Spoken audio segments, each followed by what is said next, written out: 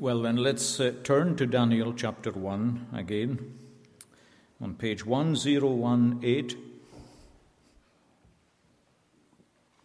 Daniel chapter 1 and the opening 2 verses of the chapter. In the 3rd year of the reign of Jehoiakim, king of Judah, Nebuchadnezzar, king of Babylon, came to Jerusalem and besieged it. And the Lord gave Jehoiakim, king of Judah, into his hand, with some of the articles of the house of God, which he carried into the land of Shinar, to the house of his God. And he brought the articles into the treasure house of his God. So in verse 2, the Lord gave Jehoiakim, the king of Judah, into his hand, into Nebuchadnezzar's hand. Now we set the scene for studying the book of Daniel last Lord's Day. We did it by looking at Babylon and what the city represents in the Bible. It isn't simply a historical city, although it is that. It has a particular significance in the Bible. It began, you remember, as the first city built after the flood. It was built by a rebel against God called Nimrod.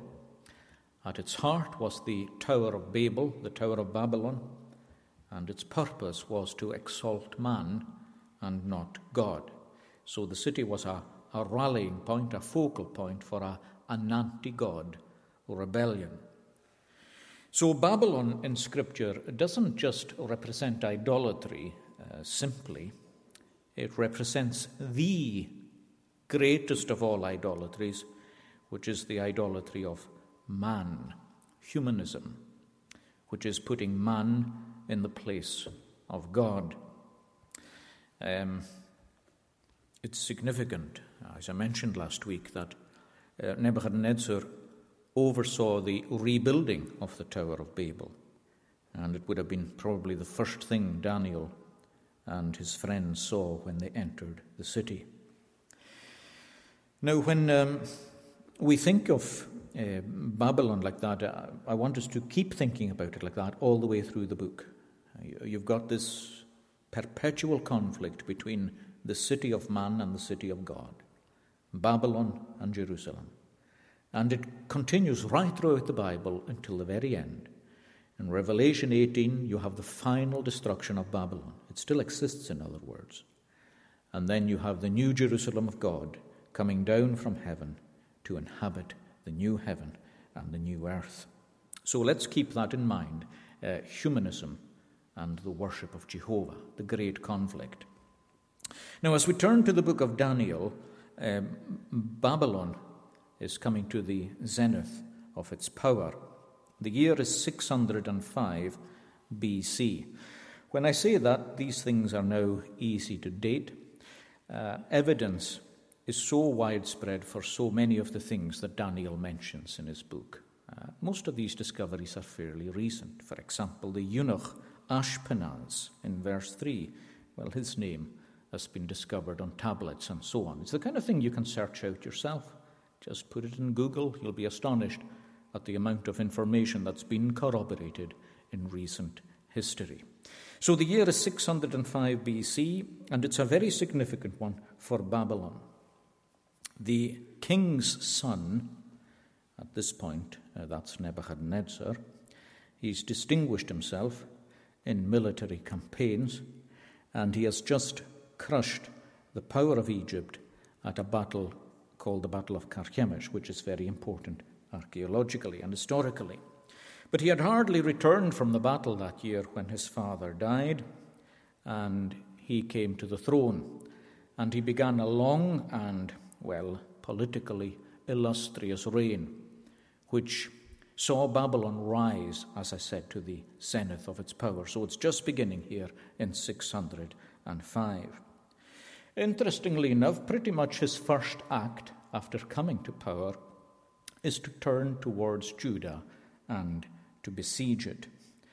Now, that was hardly because Judah was the most important country in the world, but it was troublesome, and it had a tendency to change allegiance quickly, sometimes to support the Egyptians.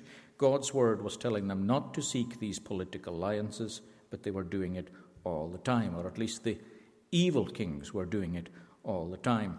Judah, of course, as you'll see from a map, was always strategically important. I mean, there it is at a critical nexus between east and west. It's there between Egypt to the southwest and, of course, Babylon to the northeast. So he comes and he besieges the city in the same year in which he assumed the throne, 605 BC. Now, the siege doesn't last very long. Of course, it's the beginning of a process, because within 20 years, the whole of Jerusalem will be deported and the temple crushed and the city destroyed. But you couldn't see that at the beginning. Well, Jeremiah could, but nobody else could. The siege didn't last very long because he got what he wanted very, very quickly. 3 results. First of all, the king of Judah, King Jehoiakim, surrenders immediately. And from that point onwards, in 605, he becomes effectively what you would call a puppet king. He just does the will of his master in Babylon. The second event that year, in accompanying that siege, as well as the king giving in, is the temple vessels being taken away to Babylon. Now, you're not to think of a few cups and plates here. Ezra tells us, nearly a century later, when the vessels came back to the Holy Land, that there were around about 5,500 of them, and they were all gold and silver. So this was really important, significant treasure that was taken away to Babylon. Why it's important and significant we'll see in a moment. The third thing that happens in connection with the siege is something that Nebuchadnezzar practiced all the time. Alexander the Great did it a few years afterwards too, when he became effectively ruler of the world. Whenever he went into another nation, he took away the cream of the youth. Those who were privileged, educated, usually connected with royalty, or in this case the priesthood, law, and he would take them from the age of about 14 to 18, and he would take them back to Babylon. He'd subject them to a good brainwashing to make them effectively very powerful and able civil servants in his own administration. Now, the effect of that was twofold. I mean, when he did that to a place like Judah, first of all, it weakened the other country. You can imagine that. The best have gone, and very often it was mediocrity that arose to take their place. It also demoralized the conquered country. The message was given, you see, when they saw these vessels coming out of the temple, and when they saw the best of the young men and sometimes young women taken away, there was a sense of defeat. Babylon is greater than Jerusalem. Humanism rules over theism. Humanism will take your brightest and your best. Humanism will teach and train them. They'll take them out of your hands, out of the church of God, and they will begin to fight on the other side. Now, sometimes, of course, praise God, that fails. It fails because God is gracious. And God is actually going to use these 4 men to effect a kind of spiritual revolution in Babylon. So it sometimes does fail, but I want you to remember that it often succeeds too. That's the great humanistic mission. It's to take you, a child of God by inheritance, baptized, and to turn your thinking, to turn your heart in another direction altogether. And that succeeds when we're not vigilant in Jerusalem, when we don't consider our privileges and value them, when we don't live up to our responsibilities. We lose our people, and Babylon gains the ascendancy. More of that later. But amongst these young people taken away, we're introduced right away to these 4 young men, because they are chosen for special service in the king's court. They have qualities that are really admired in Babylon. Physically, no blemish. The human body was admired, as it is very much today. Again, there are reasons for that. It specified that they were good-looking, so they had no deformity, negatively but positively. They were very good-looking. Mentally, we're told they were knowledgeable. They were also wise, and they were, what the word conveys, quick mentally. They were agile. They could think on their feet. They could speak well. Now, significantly, at this point, there's no mention of God. The reason there's no mention of God is because Nebuchadnezzar's not interested in God. As far as he's concerned, he is God, and Babylon is the only city that matters. So he's looking for these human attributes. Now, God has just equipped these 4 men with these attributes, but they're not the most important thing about these men. And this is the kind of stuff that Babylon admires. This is the kind of stuff that Babylon's newspapers and Babylon's culture admires. But it's not what's most important about Daniel and Hananiah and Mishael and Azariah. They are God's young men.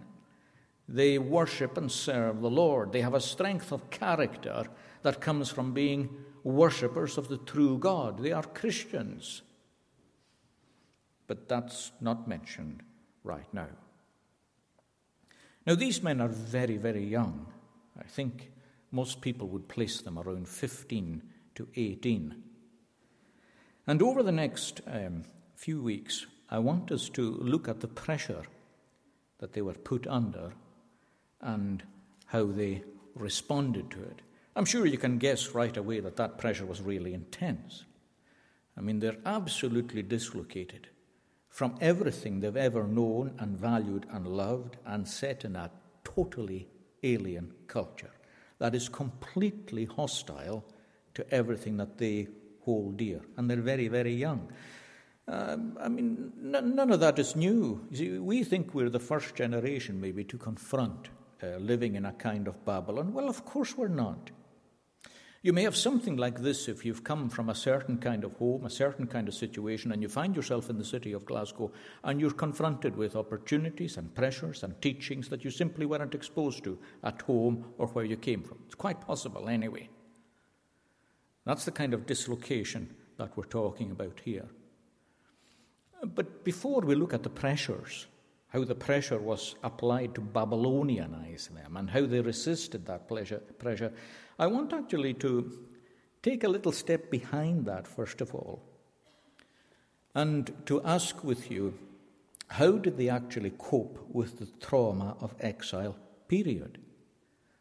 Before the pressure was applied, how did they make sense of what was actually happening to them as young men?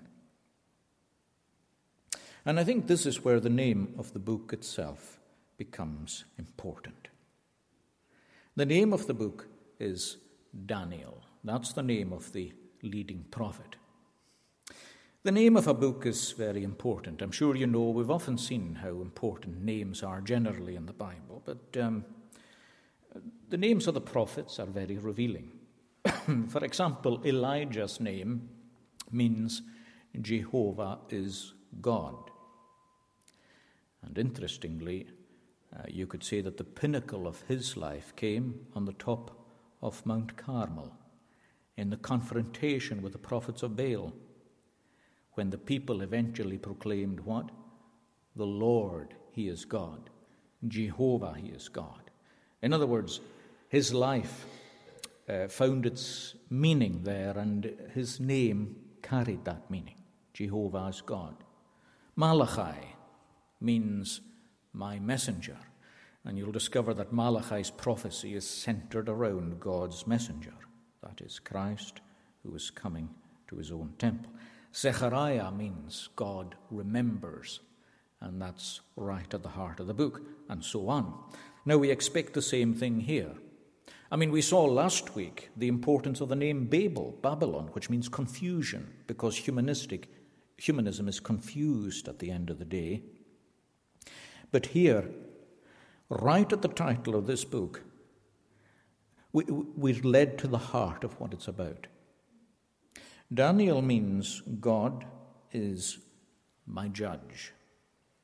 God is my judge.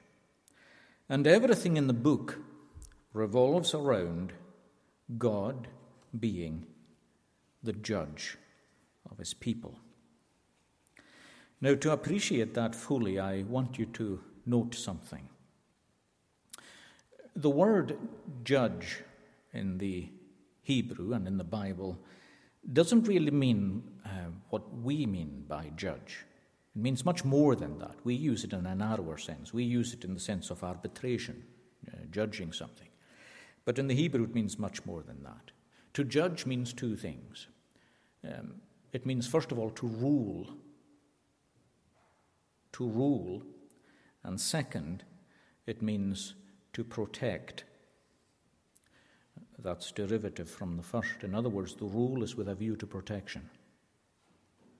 When we speak of God being the judge, in other words, what primarily comes before us is not so much the idea, tremendous and awful as it is, of God pronouncing a final judgment, which he will do. But what comes before us primarily is God ruling over his people and protecting them. Ruling over his people and protecting them.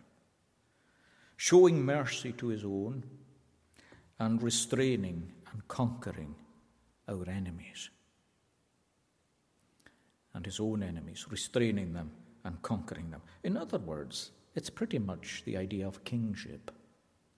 God is my judge, ruling and protecting. God is my king.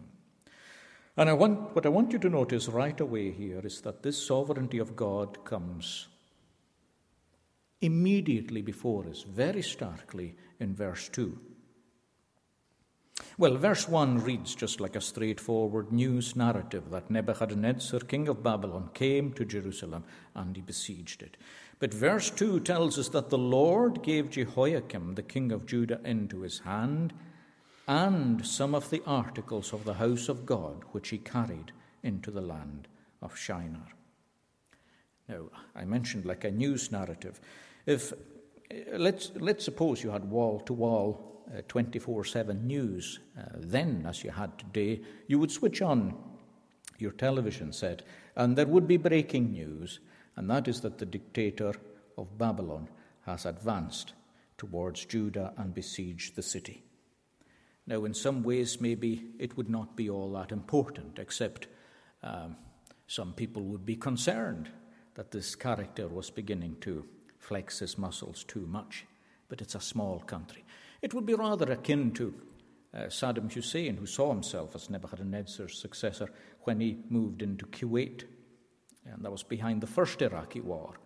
Now, to be quite honest, if it wasn't for things like oil and so on, I don't know if there would have been the same international fuss about it. Kuwait is very small. It was always considered a part of Iraq, and it wouldn't have made much impact, except that people would be a bit worried as to where he would go next. That's really all that's happening here. A powerful king is nudging towards a small country. So what? It happens all the time. But the Bible puts it differently, you see. The Bible tells us that God did it. God did it. It tells us in the book of Jeremiah and in the book of 2 Chronicles, it tells us that God actually took the Babylonians down from the north. Here it tells us that the siege ended this way because God said so. The Lord gave Jehoiakim into his hand and some of the articles of the house of God, which then Nebuchadnezzar carried into the land of Shinar. At one level, what I'm saying is straightforward enough. I suppose what I'm saying is that all history, as the saying goes, is his story. History, his story. It's all about God. It's all directed by God too. He is immanent, with an A, not an E, in the history of the world. He's involved in it. The rise and fall of nations is entirely in the hand of God. I mean, you see things happening. You see Donald Trump becoming president of America. You see the ruler of North Korea and so on, and he fires his rockets over Japan. These things are happening. How many people relate that to God? Just wonder how many. How many relate it to God? The fact that these people are in power or why they're in power. But it's all to do with God, you see. Psalm 75 tells us that he raises up one and he casts another down. There's a cup of wine of powerful blend and he pours it out. That's his judgments, and they must drink it to the end. I mean, he's in charge of promotion and demotion. He's in charge of exaltation and humiliation. Does anything happen on the earth without the Lord doing it? No, nothing. Nothing at all in the realm of history and politics and science and so on. He's in charge of it all. On another level, it's very difficult to understand what happens here. Very difficult. This is God's land. This is God's people. This is a people in covenant with God. This is the only people who officially recognize Jehovah in their worship. This is the people who possess the temple. This is the people who possess a priesthood. This is the people who possess the word of God. This is the people who look to God to keep them, to rule over them, to protect them, that God would be their judge and God would be their king. And here comes this godless man, this arch-humanist, and he takes all his power southward and camps himself at the gates of Jerusalem and says, I'm in charge. I'm in charge. I mean, where is God with that? And that's the psalm we sang last, Psalm 74. How can these things be? How can this happen to a covenanted nation? How can it happen in God's own church? The answer, I suppose you know. The answer is it's God's chastisement and discipline.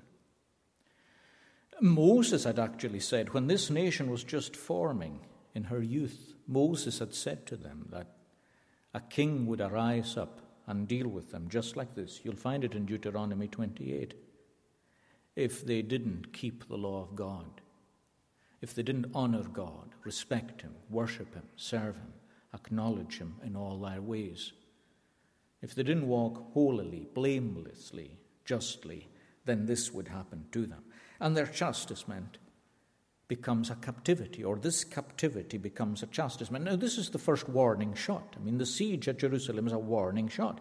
And at least Jeremiah is able to turn around and say, look, this is happening. But the fact of the matter was that the religious rulers inside Jerusalem said, no, it's not going to happen because God is always on our side. Notice, that's really plausible. That's really, really plausible. We've got the temple, we've got the promises. 99% of the prophets are telling us it's all going to be fine. And Jeremiah says it's not going to be fine at all. And the warning shot came with the siege. It also came with the captivity of the people, the brightest and the best. Yes. The fact is, yes, God was going to work in Babylon. God was going to undo a lot of the problems, but at the same time, Babylon was starting to suck away the people to itself. And the people who were left behind were really confused, especially when Nebuchadnezzar came back a second time. And God said, there is none among the sons Jerusalem has brought forth to guide her.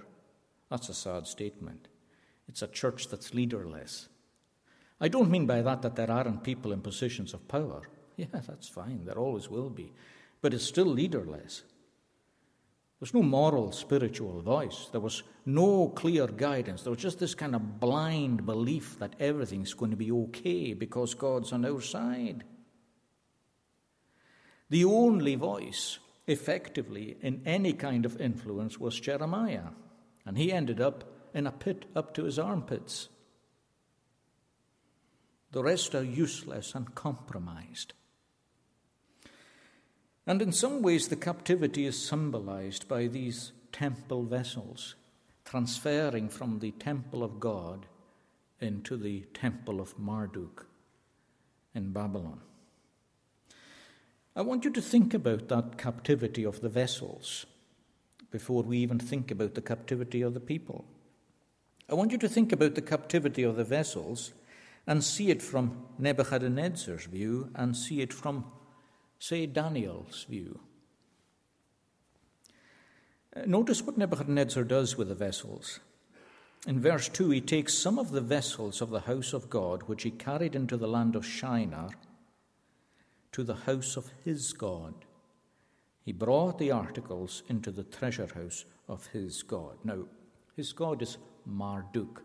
You will remember from last week that Marduk comes from Nimrod. You have the same consonants, the same letters. Because Marduk, Nimrod eventually was idealized as the man, the hero. Heroes quickly become gods. You notice that? Heroes very quickly become gods. They almost imperceptibly become gods. People begin to idolize their heroes. And as the years passed, they actually became worshipped in that respect. Marduk is the heroic man. Idolatry always has man at its heart. It doesn't matter how elaborate the system of idolatry. If you strip it away, it's all about man's power and glory. That's the key about Babylon, you see.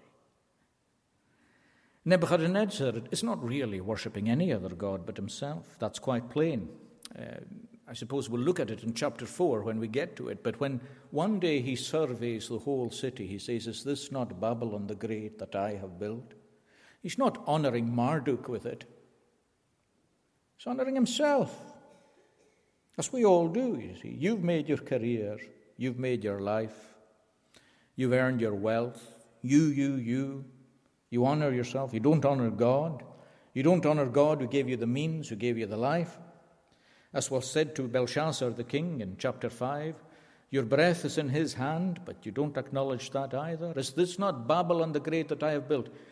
9/10, did I mention this last week? But 9/10 of the bricks that have been found in Babylon are stamped with the name of Nebuchadnezzar on them. That's what Saddam Hussein was actually trying to replicate. His rebuilding program, which foundered to rebuild Babylon, he had his own name stamped on all the bricks, trying to be the Nebuchadnezzar III, effectively. It's all about self. But you'll notice what he does with the vessels. He takes the vessels and he's quite content, you see, to keep them and to admire them and to put them in the treasure house of his God. Under his control, but on a par with the vessels that come from other temples and other religions elsewhere. Now, isn't that revealing? He doesn't despise them. You could say he honors them. But under his control and on his terms. That's humanism, you see. You will be tolerated. Your Christianity will be tolerated. But it will be tolerated on the same footing exactly as every other religion, which, by the way, is a footing below humanism. It must be in the humanistic temple that you all reside. You all learn in the humanistic temple. You will all exist as one in the humanistic temple. In the humanistic temple. That's the great arbitrator, you see. That is the legislator. That is the power that decrees how much liberty you will have. Do you notice? He's quite content to have the vessels, but in their place, subject to me. It's a bit like the religious curriculum in school, is it not? God, of course, has been marginalized in the whole of the curriculum. There's no sense of God's presence in history anymore. I mean, are you taught that in history? Do you see history like this? The Lord gave the king into his hand. No, you don't, because you're not taught to. You're not taught to. But God hasn't just been marginalized out of all these subjects and into the little box that we call religious education, or whatever it's called right now, religious and moral education. You'll notice that even inside that little box, God has to share his place with others, does he not? He's on an absolutely equal footing with every other thing that can be called God or honored as God or honored as a prophet of any God, whether it's Confucius, Buddha, or Muhammad, or whatever. He is one of many, and he is subject to us. We say where he is in the curriculum. We put God in his little box along with other deities. We rule. So for Nebuchadnezzar, the vessels in his temple were essentially signs of the superiority of Babylon. For God's people, well, they were a sign of where they'd got, really. Confusion and shame. I'm sure every time this small initial group of Jewish exiles who would have been something back in their own country, there's no doubt about that. I mean, Daniel and these people would have been important people eventually in Jerusalem, but that didn't matter to them nonetheless. But every time they walked past this temple to Marduk, they thought, the vessels of the temple are in there. It's humiliation. It's a little bit like the way you felt, certainly the way I felt, probably the way you felt, when you saw the colours of the rainbow illuminating the House of Parliament recently. The rainbow, after all, is a sign of what? It's a sign of God's covenant.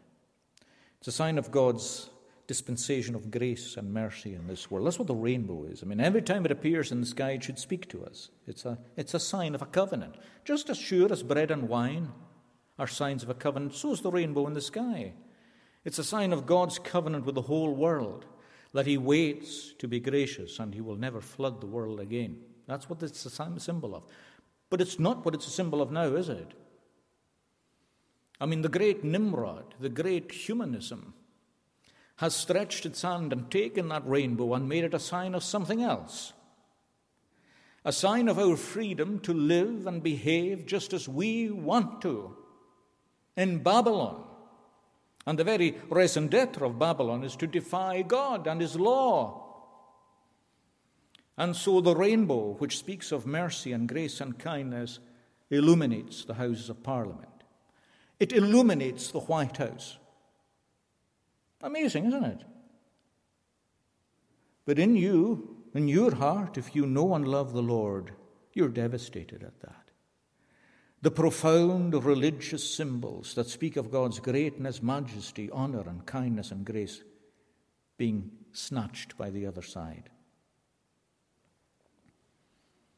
It's something akin to that when you walk past the temple and you think of God's vessels inside there.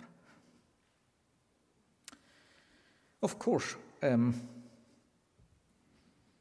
there's a message to that, to Jerusalem, and a message to us too in our church. I mean, if we persist in our rejection of God, we eventually lose the freedoms that we're supposed to be seeking. I mean, God gives you up to your idols. It's a golden rule. I mean, if you really want idols, if you really love money, and if you really love power and ambition, and if you're prepared to put these things in front of keeping the Sabbath day or keeping God's name holy or whatever, if you're prepared to put these things first, God will give you over to your idolatry. I mean, he'll let you go. I'm not saying he'll let you go forever. If you're God's child, he'll take you back. But only through a process of discovering that it is an evil and bitter thing that you have sinned against the Lord. When Israel made the golden calf, when Moses destroyed it, we're told that he ground it into powder and that he scattered it into drink, that he made them drink. a symbolic act. You taste your own idolatry. You live by it. You reap its fruit. You can't but.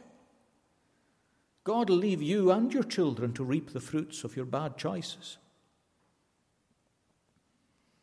Do you remember when Israel wanted meat in the wilderness? I mean, God was giving them manna, wonderful food daily. They had other things to eat too, but they had this manna, which was a powerful symbol from God of all that he was to them, and they were to eat that until they got into the land full of milk and honey.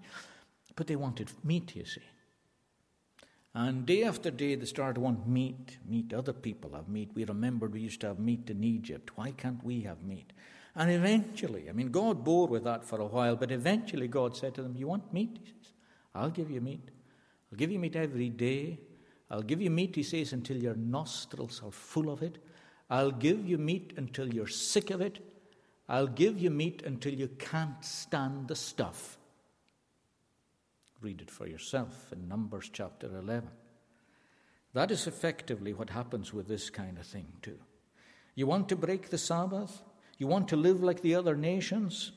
Well, take it then and discover the pain and the grief that goes along with it. Because when you sell yourself to the world, when you follow the humanistic agenda, it'll squeeze the life out of you. It'll squeeze the pips out of you. It'll make your life a misery and a drudge. Only through that will you acknowledge what a fool you have been. Now, God didn't send these young men to Babylon without encouragement and preparation. God's always a step ahead. He's always a step ahead. He doesn't just take 4 young godly men here and just expose them to this and just leave them to sink or swim. What was it that enabled them to come into Babylon and not be crushed? Well, I think the answer lies in their religious experience as children. They grew up in Josiah's Reformation. He was the last good king. It was in Josiah's reign that they were born, and it was in Josiah's reign that the book of the law was rediscovered. Well, there's a message in that. I mean, how it was lost, it's almost unthinkable. Like in one way, they knew the word of God, and in another way, it was lost. It pretty much describes where we're at, really. I mean, the word of God's all over the place. It's how many copies of it are in here? In another way, it's lost. It was rediscovered and reapplied in Josiah's day.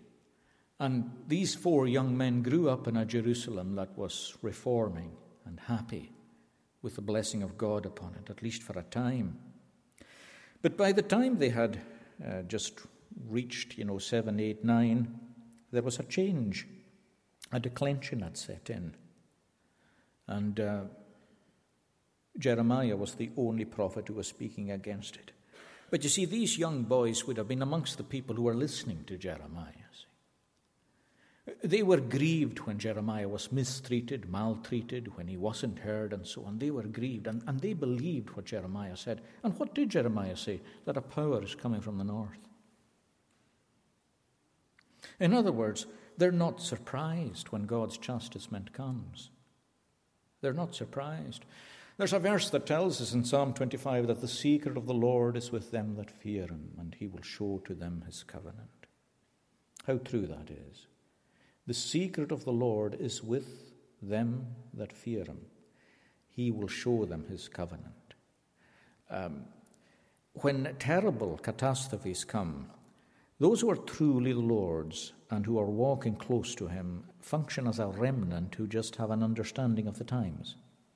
They're not overwhelmed like others. There are other Christians who are half asleep and they haven't a clue what's going on.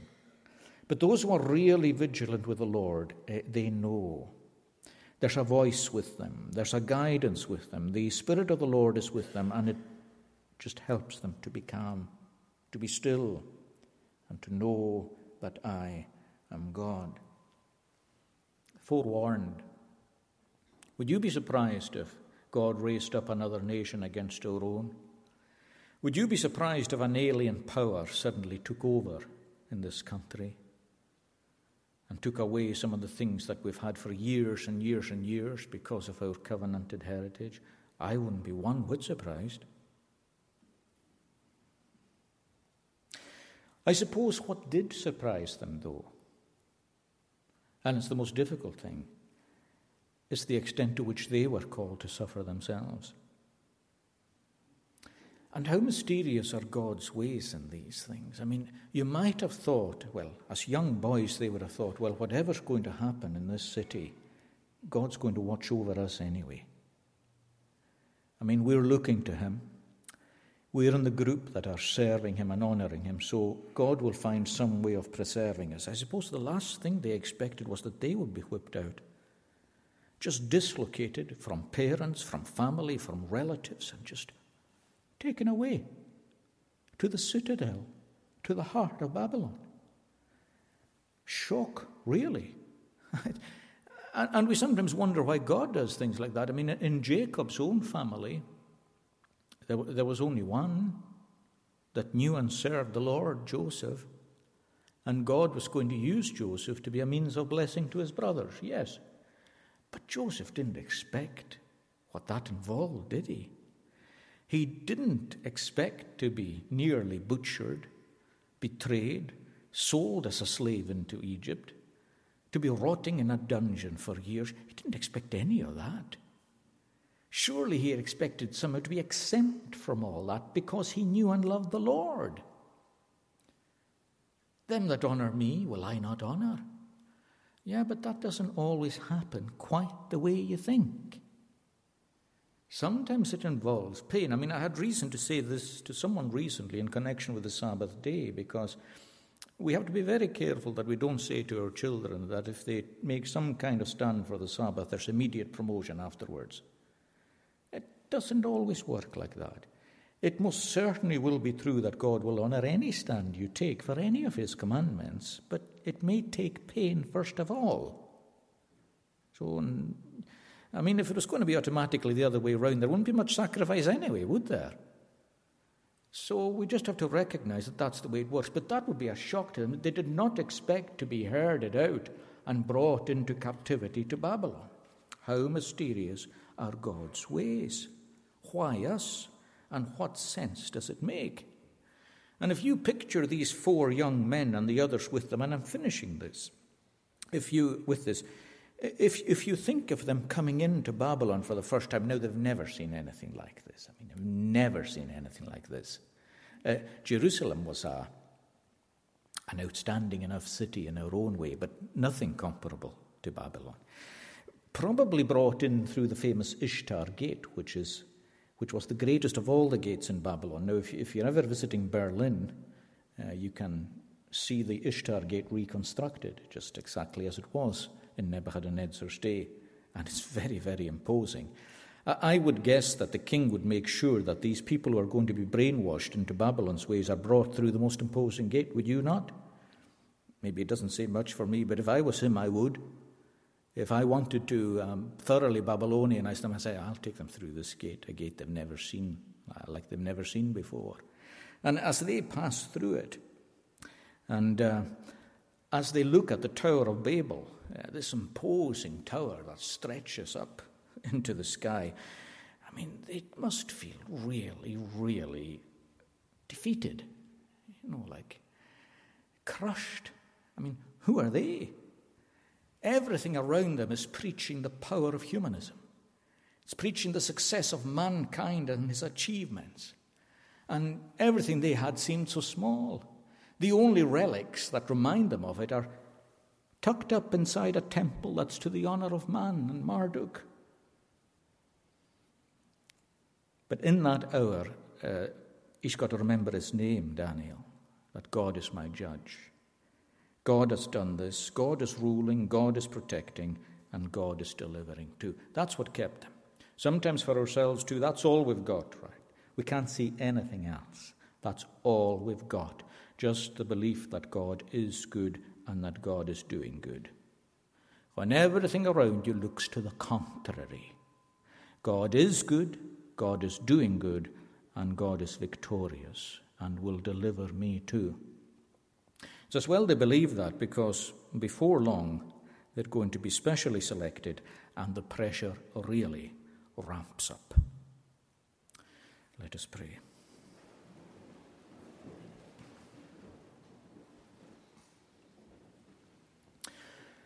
Our gracious God, we bless you for writing thousands of years ago things that are so helpful to ourselves. And we pray that the Holy Spirit would help us in the situations we find ourselves in today. We acknowledge that we are in the midst of Babylon, and we pray that you would help us to be strong and consistent in it. And if we have received good teaching, and if we know you to be the true God and the God and Father of our Lord Jesus Christ, help us not to faint, even if others faint and fail. And surrounded as we are by monuments to the success and glory of man, and the desire to eradicate God from our history and our syllabus, we pray that you would help us to remember, to believe that you sit upon the floods, that you are still enthroned, and your counsel will come to pass. For Jerusalem will prevail, and the system of anti-Christianity shall be destroyed. Deliver men and women from its bondage. We pray to see a better captivity, when those who are bound in Babylon escape and find themselves in the glorious liberty of Jerusalem, under the benign and glorious rule of King Jesus, in whose name we pray. Amen.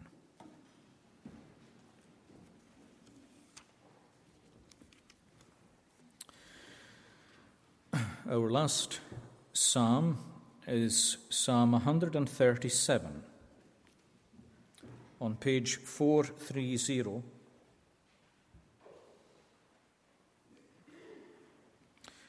And we sing to the tune Babel Streams, or Babylon Streams.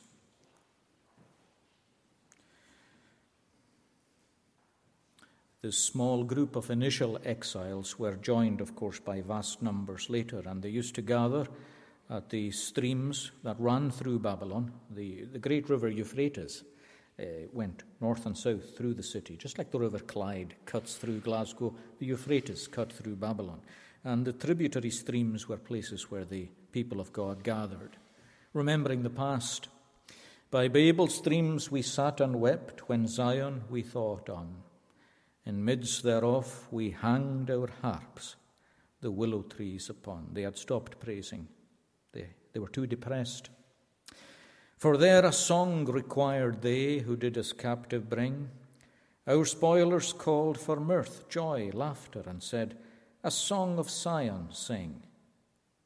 And that's really persecuting, actually. That's all that is. The response, oh, how the Lord's song shall we sing within a foreign land. You could say within a foreign system and a culture. And then suddenly he checks himself. If thee, Jerusalem, I forget, skill part from my right hand. In other words, I'll do nothing if I don't praise you. My tongue to my mouth's roof let cleave, if I do thee forget, Jerusalem, and thee above my chief joy do not set. I think we're to understand from that they took their harps back down and started praising God in Babylon too. Verses 1 to 6, let's stand to sing.